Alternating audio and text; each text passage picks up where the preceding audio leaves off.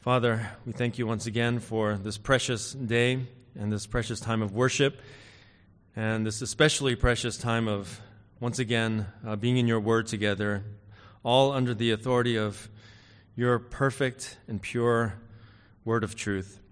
We're grateful, God, that we don't only revere the word of God, but it is so that we would revere the God of the word that much more as we hear it, as it convicts our hearts, as it encourages our spirits, and as it causes us to look upon you and to just live our lives all the more, God, for your glory. So thank you for this time now. I pray that we'd be alert, engaged, and vengeance is mine. This is God speaking. Vengeance is mine and retribution. In due time, their foot will slip. For the day of their calamity is near, and the impending things are hastening upon them. Some of you might be aware that that verse is the sermon text for Jonathan Edwards' most famous message, entitled, "Sinners in the Hands of an Angry God." And this was a sermon that he preached in Enfield in the year of 1741. In July, and the descriptor to that sermon, the subheading under that was, "At a time of great awakenings, and attended with remarkable impressions on many of the hearers." And so within the sermon, even though that was kind of the main text that he was preaching, there were other scriptures, obviously, that he went to and referred to. For instance, Psalm 7, verse 11. Psalm 7:11 says, "God is a righteous judge and a God who has indignation every day." Okay? Indignation means anger, okay? Wrath. God has anger every day against sin. He's a righteous judge. Another verse is Psalm 73, verses 18 and 19, which he mentions along the way, which says, "Surely you, God, set them, unbelievers, in slippery places. You cast them down to destruction. How they are destroyed in a moment. They are utterly swept away by sudden terrors." And so, once again, the title of his sermon was "Sinners in the Hands of an Angry God." And if you would allow me, I'm just going to read a few excerpts from this epic sermon, okay? Just a few, so you get a taste of it. I don't know if anyone has heard it or read it, but here's just a few excerpts from this sermon. And this is from the second half, which the whole second half is application, as he puts it. Okay, it's like, it's longer than the first half. But anyway, quote, "The use of this awful subject may be for awakening unconverted persons in this congregation." And this is why he preached it. "This that you have heard is the case of every one of you that are out of Christ, that don't know Christ. That world of misery, that lake of burning brimstone, is extended abroad under you. There is the dreadful pit of the glowing flames of the wrath of God. There is hell's wide gaping mouth open, and you have nothing to stand upon, nor anything to take hold of. There is nothing between you and hell but the air. It is only the power and mere pleasure of God that holds you up." Okay? I want you all to listen to this carefully. He goes on, "The God that holds you over the pit of hell, unbeliever, much as one holds a spider or some loathsome insect over the fire, abhors you and is dreadfully provoked. His wrath towards you burns like fire. He looks upon you as worthy of nothing else but to be cast into the fire. He is of purer eyes than to bear to have you in his sight. You are 10,000 times more abominable in his eyes than the most hateful, venomous serpent is in ours. You have offended him infinitely more than ever a stubborn rebel did his prince, and yet it is nothing but his hand that holds you from falling into the fire every moment." Okay, a little bit more. He says, "O sinner, consider the fearful danger you are in. It is a great furnace of wrath, a wide and bottomless pit, full of the fire of wrath, that you are held over in the hand of that God, whose wrath is provoked and incensed as much against you as against many of the damned in hell. You hang by a slender thread, with the flames of divine wrath flashing about it, and ready every moment to singe it and burn it asunder. And let me just give you the very last lines here. There's like 3 more lines. Therefore, let everyone that is out of Christ now awake and fly from the wrath to come. The wrath of Almighty God is now undoubtedly hanging over a great part of this congregation. Let everyone fly out of Sodom. Haste and escape for your lives. Look not behind you. Escape to the mountain, lest you be consumed. These are intensely serious warnings about the wrath that God has against all sin and against all sinners. This is reality and truth from God's Word. And the Lord Jesus was about to receive what all of us sinful wretches deserved to receive. The awful, horrific, yet just wages of our sins and trespasses against God. That is what Jonathan Edwards was describing in this sermon. How unbelievers are but sinners in the hands of an angry God. Today, in our text in Mark chapter 14, we see the reverse of that. And we see instead God in the hands of angry sinners. God in the hands of angry sinners. That's the sermon title today. The Lord Jesus Christ, who is God the Son, the second person of the Trinity, truly God and truly man, he is being tried in the human court of sinfully angry men. And ultimately, we know this is God's will. This was the Father's will, of which Jesus was in complete conformity with. But in the ultimate sense, this was God's plan and purpose and sovereign will. But just as true is the way that he carries out his plan and his purpose and his sovereign will. It is through the hands of wicked, self-righteous, hateful men. Acts 2:23 is Peter's sermon at Pentecost there, his first sermon. Acts 2 verse 23, he says, "This man," speaking of Jesus, "delivered over by the predetermined plan and foreknowledge of God," he says, "you nailed to a cross by the hands of godless men and put him to death." So let's turn to Mark chapter 14 as we continue in this wonderful gospel. Our text is verses 53 to 65. And our theme, which is in your bulletin there, along with the outline, is that the truth of who Jesus is will cause sinners to either hate him to death or repent and follow him to eternal life.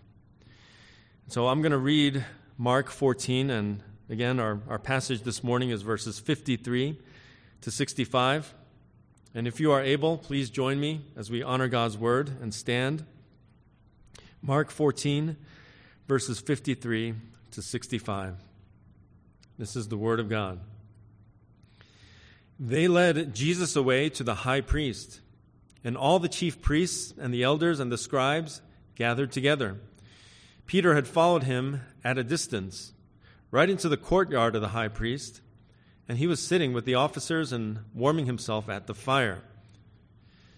Now the chief priests and the whole council kept trying to obtain testimony against Jesus, to put him to death, and they were not finding any.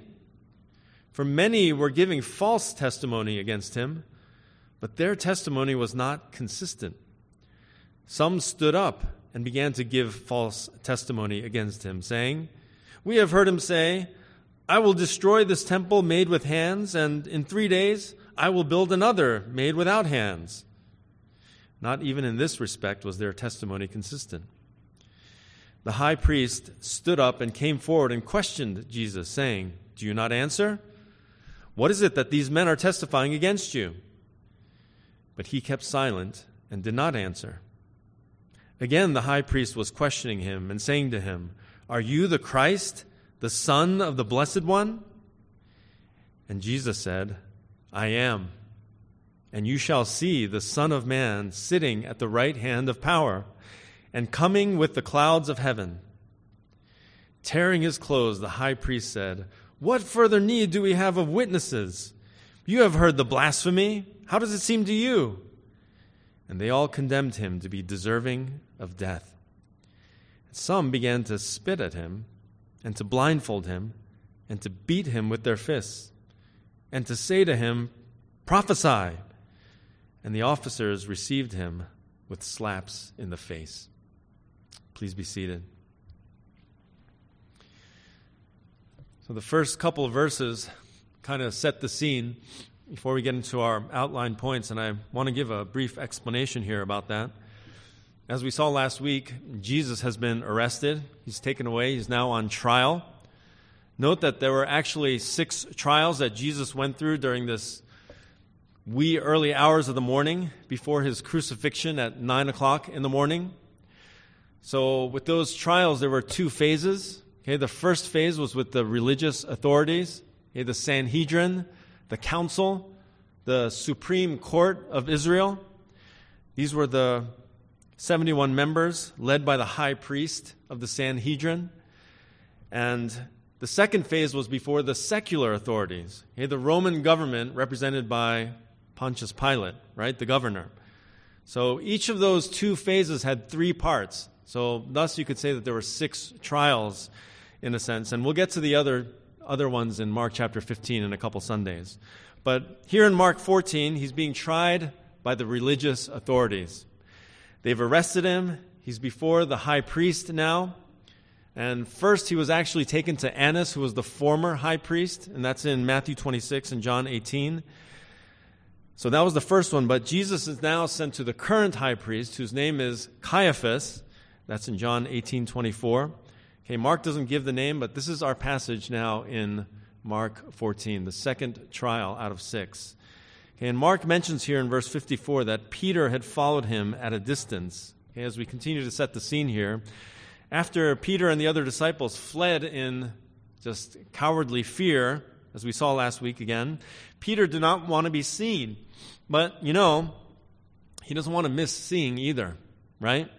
So he's following along, but at a distance. A safe distance. You might say he's not truly following here, but he's more like trailing along behind. And John 18, which is another parallel passage in the Gospels, says that John himself, the Apostle John, was there as well. So he goes right into the courtyard of the high priest, and while he's there, Jesus is in the courtroom. And this is the location where the trials took place. He was sitting with the officers, warming himself at the fire. The officers are the servants, which gives some indication that with the officers, the servants, they were on the outside looking in. And it would have been cold at that time, the wee hours of the morning now. And so there's a fire provided for warmth. So Peter did care. He did care about what was happening to Jesus. And yet, his courage had deserted him. And we're going to see more of that next week in his denials. But right now, he's watching this scene unfold, and surely he would have noticed that this is all wrong. All of this is wrong. None of what is happening right now is right. None of it is according to God's law given in the Scriptures.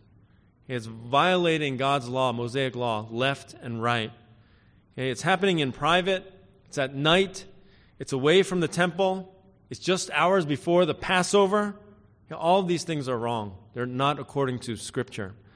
And we're going to see that there's no credible witnesses. There's no opportunity for a proper defense. There's an illegitimate verdict pronounced on him with execution to follow the same day, not just several hours ahead. And there's supposed to be more time than that. Okay, all of this is unbiblical and wrong. None of it was legal or just or righteous. Okay, rather it was Jesus who is incarnate God in the hands of angry sinners. So this leads us to the rest of our current passage here.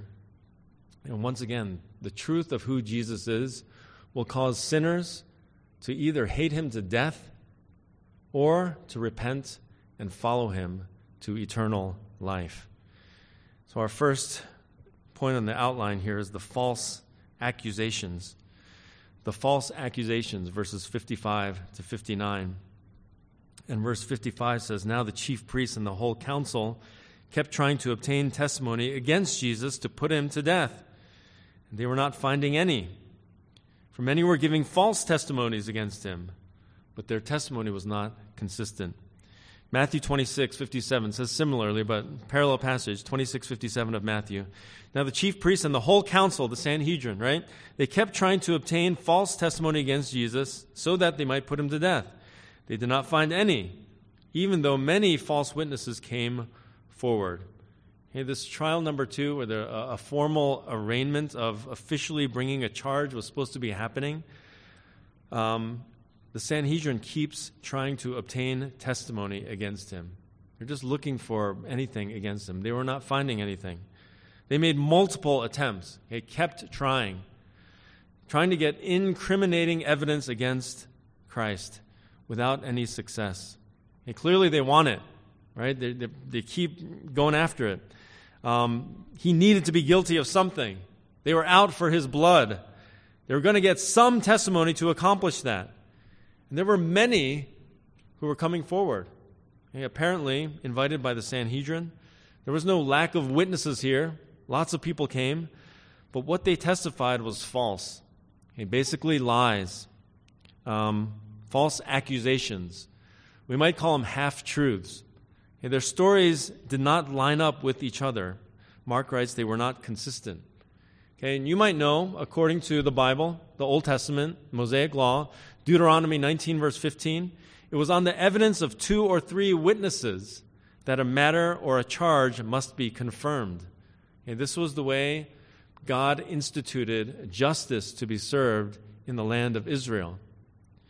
But in this case, even among those who stood up and began to give false testimony against him, they were not consistent with each other.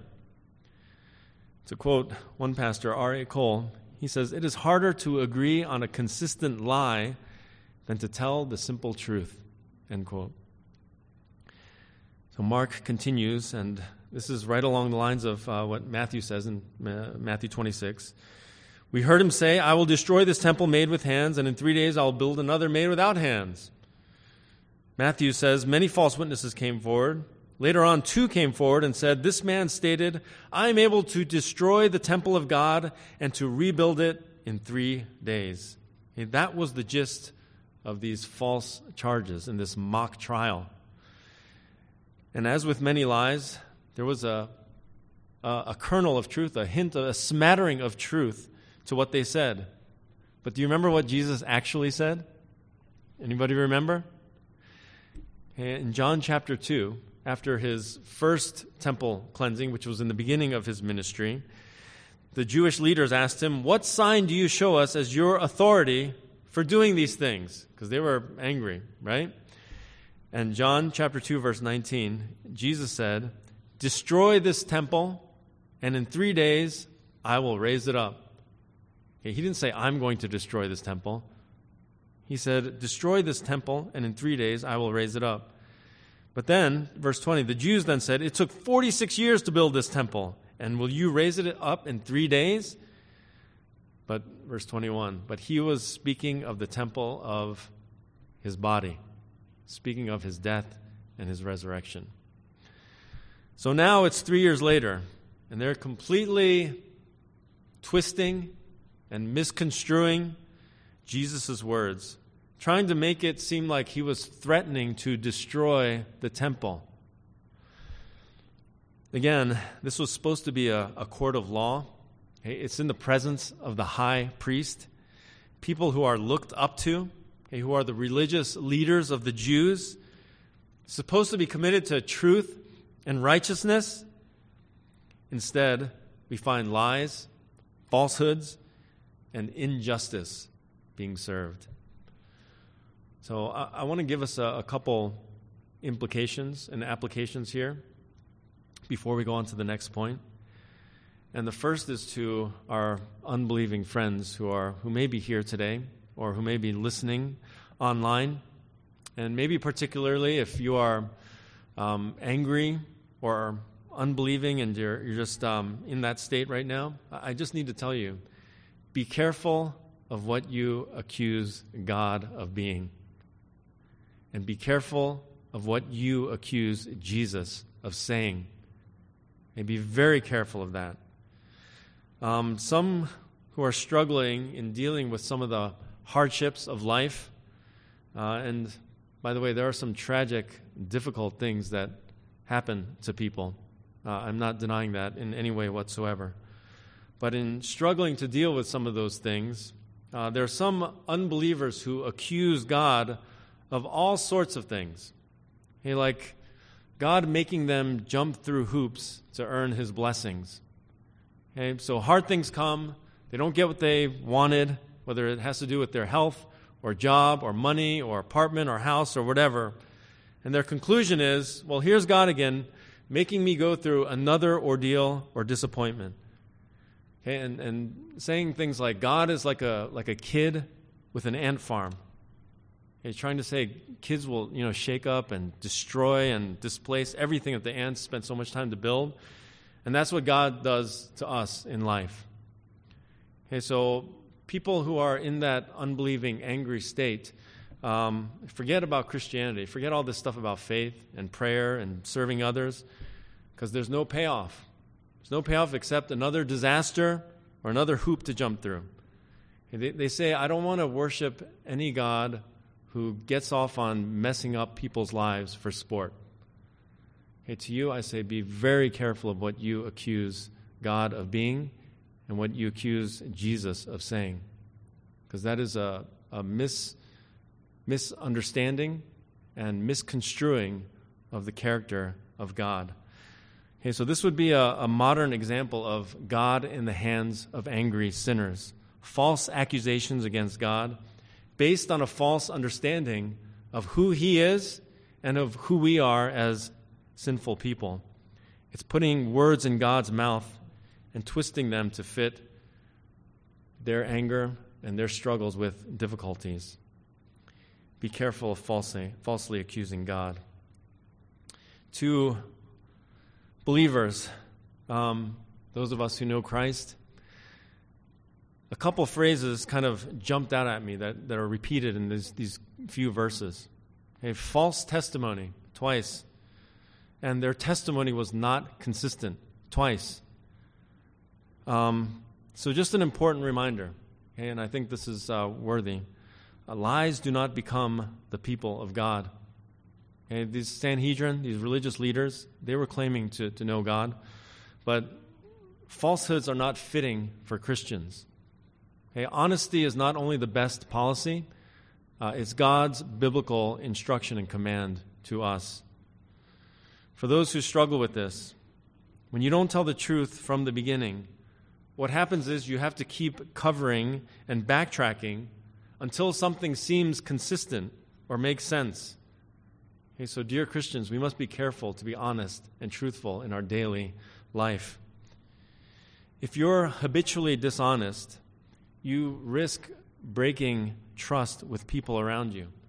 Your family, your friends, your church family, your boss, your teachers at school, your coworkers, etc. Over time, your credibility becomes damaged.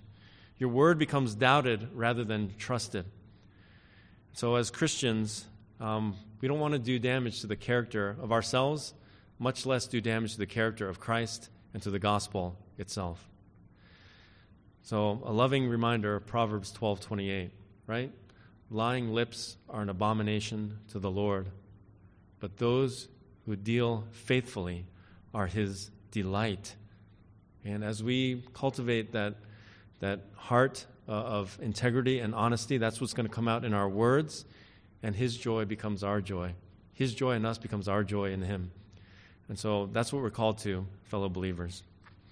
All right, so moving on to the next point here. As Jesus is falsely accused, how does he respond? How does he respond in verses 60 to 62? Well, he responds with the truth the truth spoken. And in verse 60, the line of questioning by the high priest Caiaphas here is interesting, right? He comes forward and he says, "Do you not answer? What is it that these men are testifying against you?" He starts asking him, "Why aren't you saying anything? Right? Are you going to destroy the temple? Or are you a terrorist? You're going to, make a bomb explode in there? Did you make these threats? Don't you know these are serious accusations?" But first, Jesus keeps silent. Okay? No need to speak when you know and they know that the charges are false. But upon his silence, Caiaphas, the high priest, starts up again. Now he's quite direct and more to the point, trying to get something out of him, some answer out of him. Directly, "Are you the Christ, the Son of the Blessed One?" And we know that the Christ means Messiah. Are you the Messiah? But he follows that up with this title, the Son of the Blessed One.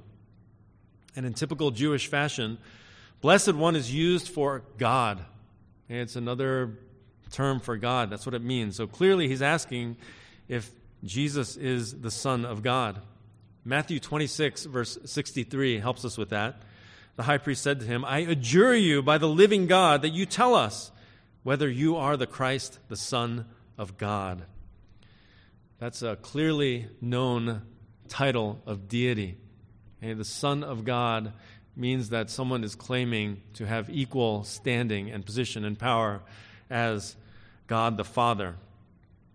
And so with that, Jesus does speak. The truth is coming out. Once again, verse 62, Jesus said, "Ego eimi," I am. I am. A clear instance of Jesus affirming his identity with the divine name, Yahweh. He said this earlier when he was walking on water in Mark 6, verse 50 to his disciples. "Hey, it is I, ego eimi, I am. Don't worry. Don't be troubled. Yahweh is here." And what follows that is Jesus' promise, his prediction even of a future day as he refers to the Scriptures. He says, "Yes, I am Messiah, the Son of God, and you will see me again." And so he's alluding to some Old Testament Scriptures, right? The Son of Man sitting at the right hand of power. Psalm 110, verse 1. This is a psalm of David. It says, "Yahweh says to my Lord Adonai, sit at my right hand until I make your enemies a footstool for your feet." Okay, this is Father speaking to the Son. And then in Daniel 7:13, Jesus says, "And coming, you will see me coming with the clouds of heaven." Well, Daniel 7:13 says, "I kept looking in the night visions, and behold, with the clouds of heaven, one like a son of man was coming." Son of man, that too, along with Son of God, a title of deity, title of godhood. So Jesus punctuates his affirmative answer to the high priest with that crystal clear claim of who he actually is. The Son of God, the Son of Man. It's unmistakable. The one who has the authority and power of God himself. The one who will be coming from that position of judgment from heaven. And he says that they're going to see him coming. Okay, so first he's going up, and then he's coming back down. Well, these words of Jesus are one of three things, aren't they? They're either true and right, or he is lying to the high priest here in this court of law, and to us, and to everyone, or he's being a lunatic with some egomaniacal God complex. See, those are our only choices when we come to texts like these, faced with Jesus' own words. Okay, any of you who are questioning or wondering who Jesus is, whether you're here in this worship center today or listening online, he's either a deceiver, like a demon from hell, who lies and fools people into thinking he's something he's not, or he's a deranged person who is not God, but has deluded himself and thinks he is and tries to convince others of his identity, right? Today, they would say, he identifies as Yahweh, right? Or he is telling the truth about his deity. Okay, and we're helped from C.S. Lewis, right, who brought forth this argument. So the gospel truth is that he is the incarnate God. He is God in the flesh. He is the Son of God. He is God the Son. He is the only Messiah, Savior of sinners. He's the only mediator between holy God and sinful man. He's the Lord of all, who is the great high priest of Caiaphas and Annas and all the previous high priests and all the chief priests who are there and all the scribes and the elders and the Pharisees and the Sadducees. And he's already told the disciples, if you recall Mark chapter 13, Olivet Discourse, speaking of the end times, he said in those days, after that tribulation, right? Remember that 7-year tribulation period? The sun will be darkened and the moon will not give its light. The stars will be falling from heaven and the powers that are in the heavens will be shaken. Then they will see the Son of Man coming in clouds with great power and glory. So once again, we are caused to pause here and think about what Jesus is saying. Okay? He's somebody that needs to be reckoned with. You have to come to terms with who Jesus said he was. Who is able to make such statements that he has equal power with God, he has the right to take the throne of heaven and sit on that judgment seat, and that he will be returning someday in majesty and dominion and glory. This is not earthly. Okay? This is supernatural, divine, transcendent, and he's coming presumably for judgment. He has the right to judge the world. He has the right to judge every single person. And listen, this is what makes sinful people angry. Okay? For Jesus to say that God loves everyone, God so loved the world, and that he himself is a loving Savior, and he wants to help you, if only you'd let him, and he wants you to be successful in life, he wants you to have a good life, and he wants you to love others and serve others and do unto others as you would have them do unto you. Everyone is fine with all of that. Everyone loves that. But when he makes himself to be equal with God, having the authority and power to judge them, to tell them that they're wrong about life and eternal life and heaven and hell, and to call them to repentance, otherwise they're going to face hell and wrath from God for their sins. Okay, people back then and people today become furious at this truth. And they hate him to death. They hate him to death. And that might be some person in here today or somebody listening on the live stream. And let me tell you, that was me back before God broke my heart and opened my mind to who Jesus Christ was and is. So Jesus speaks the truth here, nothing but the truth from heaven, from God, in the spirit of truth. He answers the council, the Sanhedrin, with that truth of his identity. He is the Son of God, the Blessed One, the Messiah. So those truth bombs lead to our last point here, verses 63 to 65, the hateful reaction. The hateful reaction. Verse 63, tearing his clothes, the high priest said, "What further need do we have of witnesses?" That tearing of clothes was a sign of extreme displeasure or outrage, specific reaction of the high priest upon hearing someone utter blasphemy. And whether Caiaphas was genuinely offended or not, he jumps at the opportunity to accuse Jesus of blasphemy, this profaning and defiant irreverence of God. And that's what he was looking for. Okay, no more witnesses needed. He says they all have heard the blasphemy. And he regarded the words as such because Jesus claimed the position and power of deity, right? The audacity to equate himself with God. And it was so serious that Old Testament law, actual biblical law, commanded death for such blasphemy. And all the others in the council agreed with him. They all condemned him to be deserving of death. So we shouldn't miss the irony there. They all condemned him. They were the ones who should have been condemned. And we should also notice that there was no formal, orderly vote taken here, okay, which was the proper, normal way to go about things. This was more of a mob mentality, all just following Caiaphas' lead and conclusion.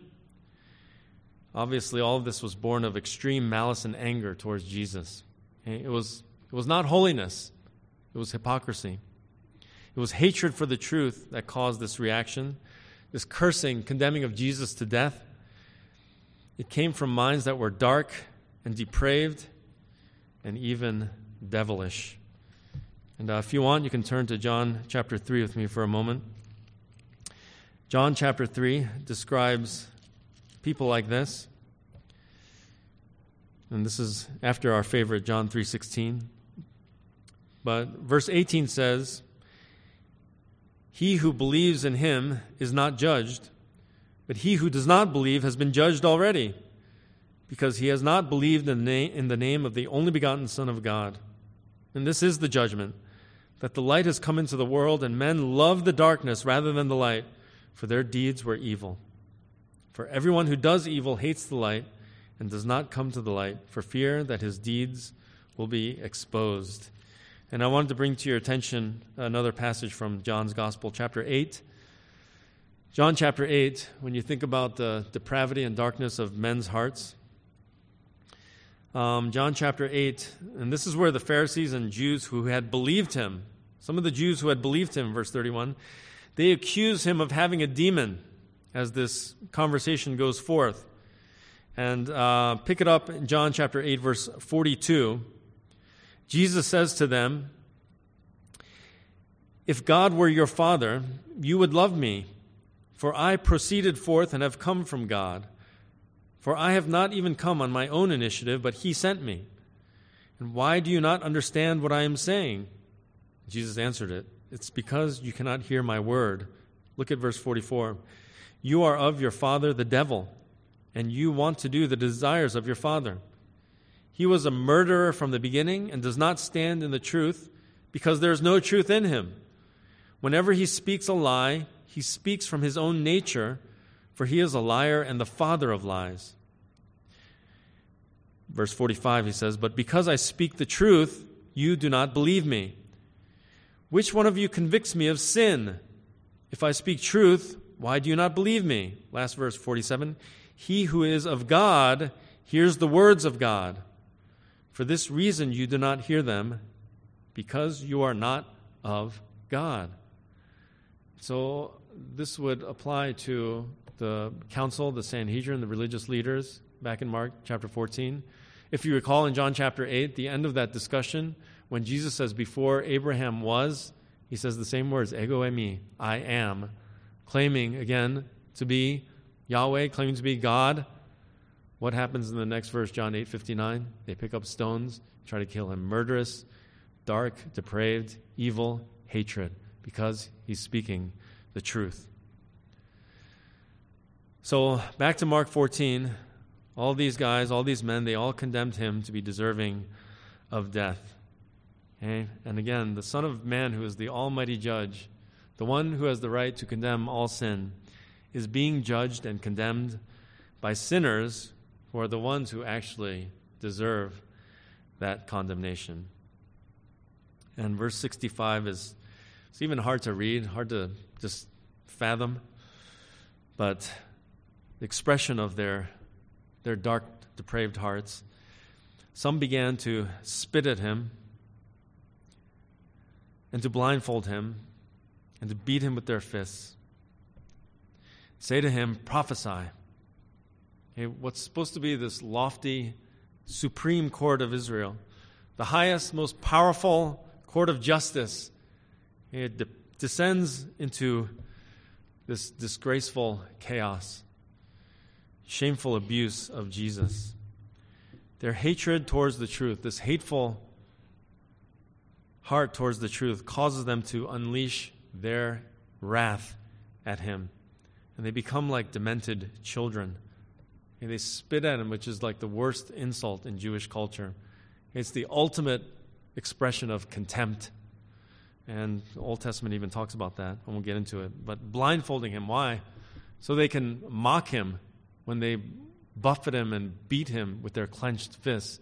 And then ask him to prophesy. Tell us, which one of us did that? And then the officers, they follow suit, okay, following these religious men who are pouring out this abuse on Jesus. They follow suit with slaps in the face, more insult to injury. And, this does fulfill what Jesus told his disciples earlier, doesn't it? Mark chapter 10, verse 33, he tells them, "Behold, we are going up to Jerusalem, and the Son of Man will be delivered to the chief priests and the scribes, and they will condemn him to death, and will hand him over to the Gentiles. They will mock him, and spit on him, and scourge him, and kill him." And that's exactly what is happening. And so, as we conclude here, there's much irony, as I mentioned just a bit ago. Sinful, angry men who condemned Jesus to be deserving of death. They were the ones condemned, deserving of death, and deserving God's wrath and anger. They are deserving of condemnation because they've rejected the truth of who Jesus is. I think we should be aware today that many sinful men say a lot of things about who Jesus is, and this includes even supposed religious people, even supposed spiritual people, even so-called Christian people, even so-called Christian scholars. Okay, whoever they are, whatever they say, however many books or articles or essays they've written or published, if they say anything less than what Jesus said about himself, they stand with the Sanhedrin here. They stand with the high priest who condemn themselves because they deny the truth. They deny the deity of Christ, and therefore they deny the gospel, because the gospel is the person and work of Jesus Christ. James Edwards, not Jonathan, James Edwards says, "Jesus stands on trial before the Sanhedrin, but the Sanhedrin will stand on trial before the Son of Man when he returns in glory." End quote.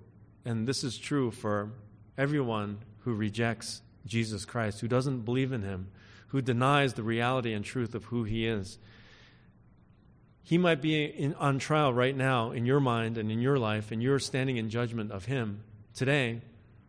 But when the time comes, the day of reckoning is coming, and you are going to be judged by him. The roles will be reversed, as it should be. And so, with that, I want to call anyone who doesn't know Christ as their personal Lord and Savior this morning, this moment, to come to him and submit your life and your heart, your convictions, your belief about everything to him. Because Jesus is the answer. Jesus is the solution. Jesus is the way. He is the truth. And he is the life. He's the only way to heaven. And I'm going to wrap it up right here. Okay, this reminds us. I started off the sermon with quoting Jonathan Edwards, "Sinners in the hands of an angry God," and it's true. But look, I hope we're reminded that even towards sinners, even towards angry, sinful, prideful, wicked, wretched men and women who are condemning him to death, even death on a cross, the one they are crucifying has the authority to forgive. He has the authority not only to judge and condemn, but to forgive sinners. And later that very day on a cross, Jesus is going to call out, "Father, forgive them, for they do not know what they are doing." This is his mercy and compassion towards sinful people. And so I want to close with this verse, 1 Peter 2, verse 23 and 24. It says, "And while being reviled, he, Jesus, did not revile in return. While suffering, he uttered no threats, but kept entrusting himself to him who judges righteously. And he himself bore our sins in his body on the cross, so that we might die to sin and live to righteousness. For by his wounds you are healed. May we all savor the Savior of our souls and all follow him. Let's pray. Gracious God, I thank you that you give us the unvarnished truth in your word. Thank you, Lord Jesus, for loving us enough to tell us directly who you are and all that you've done on our behalf, so that we can escape the judgment that we deserve and live to righteousness, live to eternal life. We praise you, God, for the grace and mercy and compassion you have even towards sinners. Sinners like these self-righteous men. And we will look ahead and see that Joseph of Arimathea believed being one of them. But we're grateful, God, for just this overwhelming and amazing grace that you've given to us. And I pray that we would not take it for granted, but truly bow down, submit to you, Jesus Christ, as Lord and Savior. For it's in his name we pray. Amen.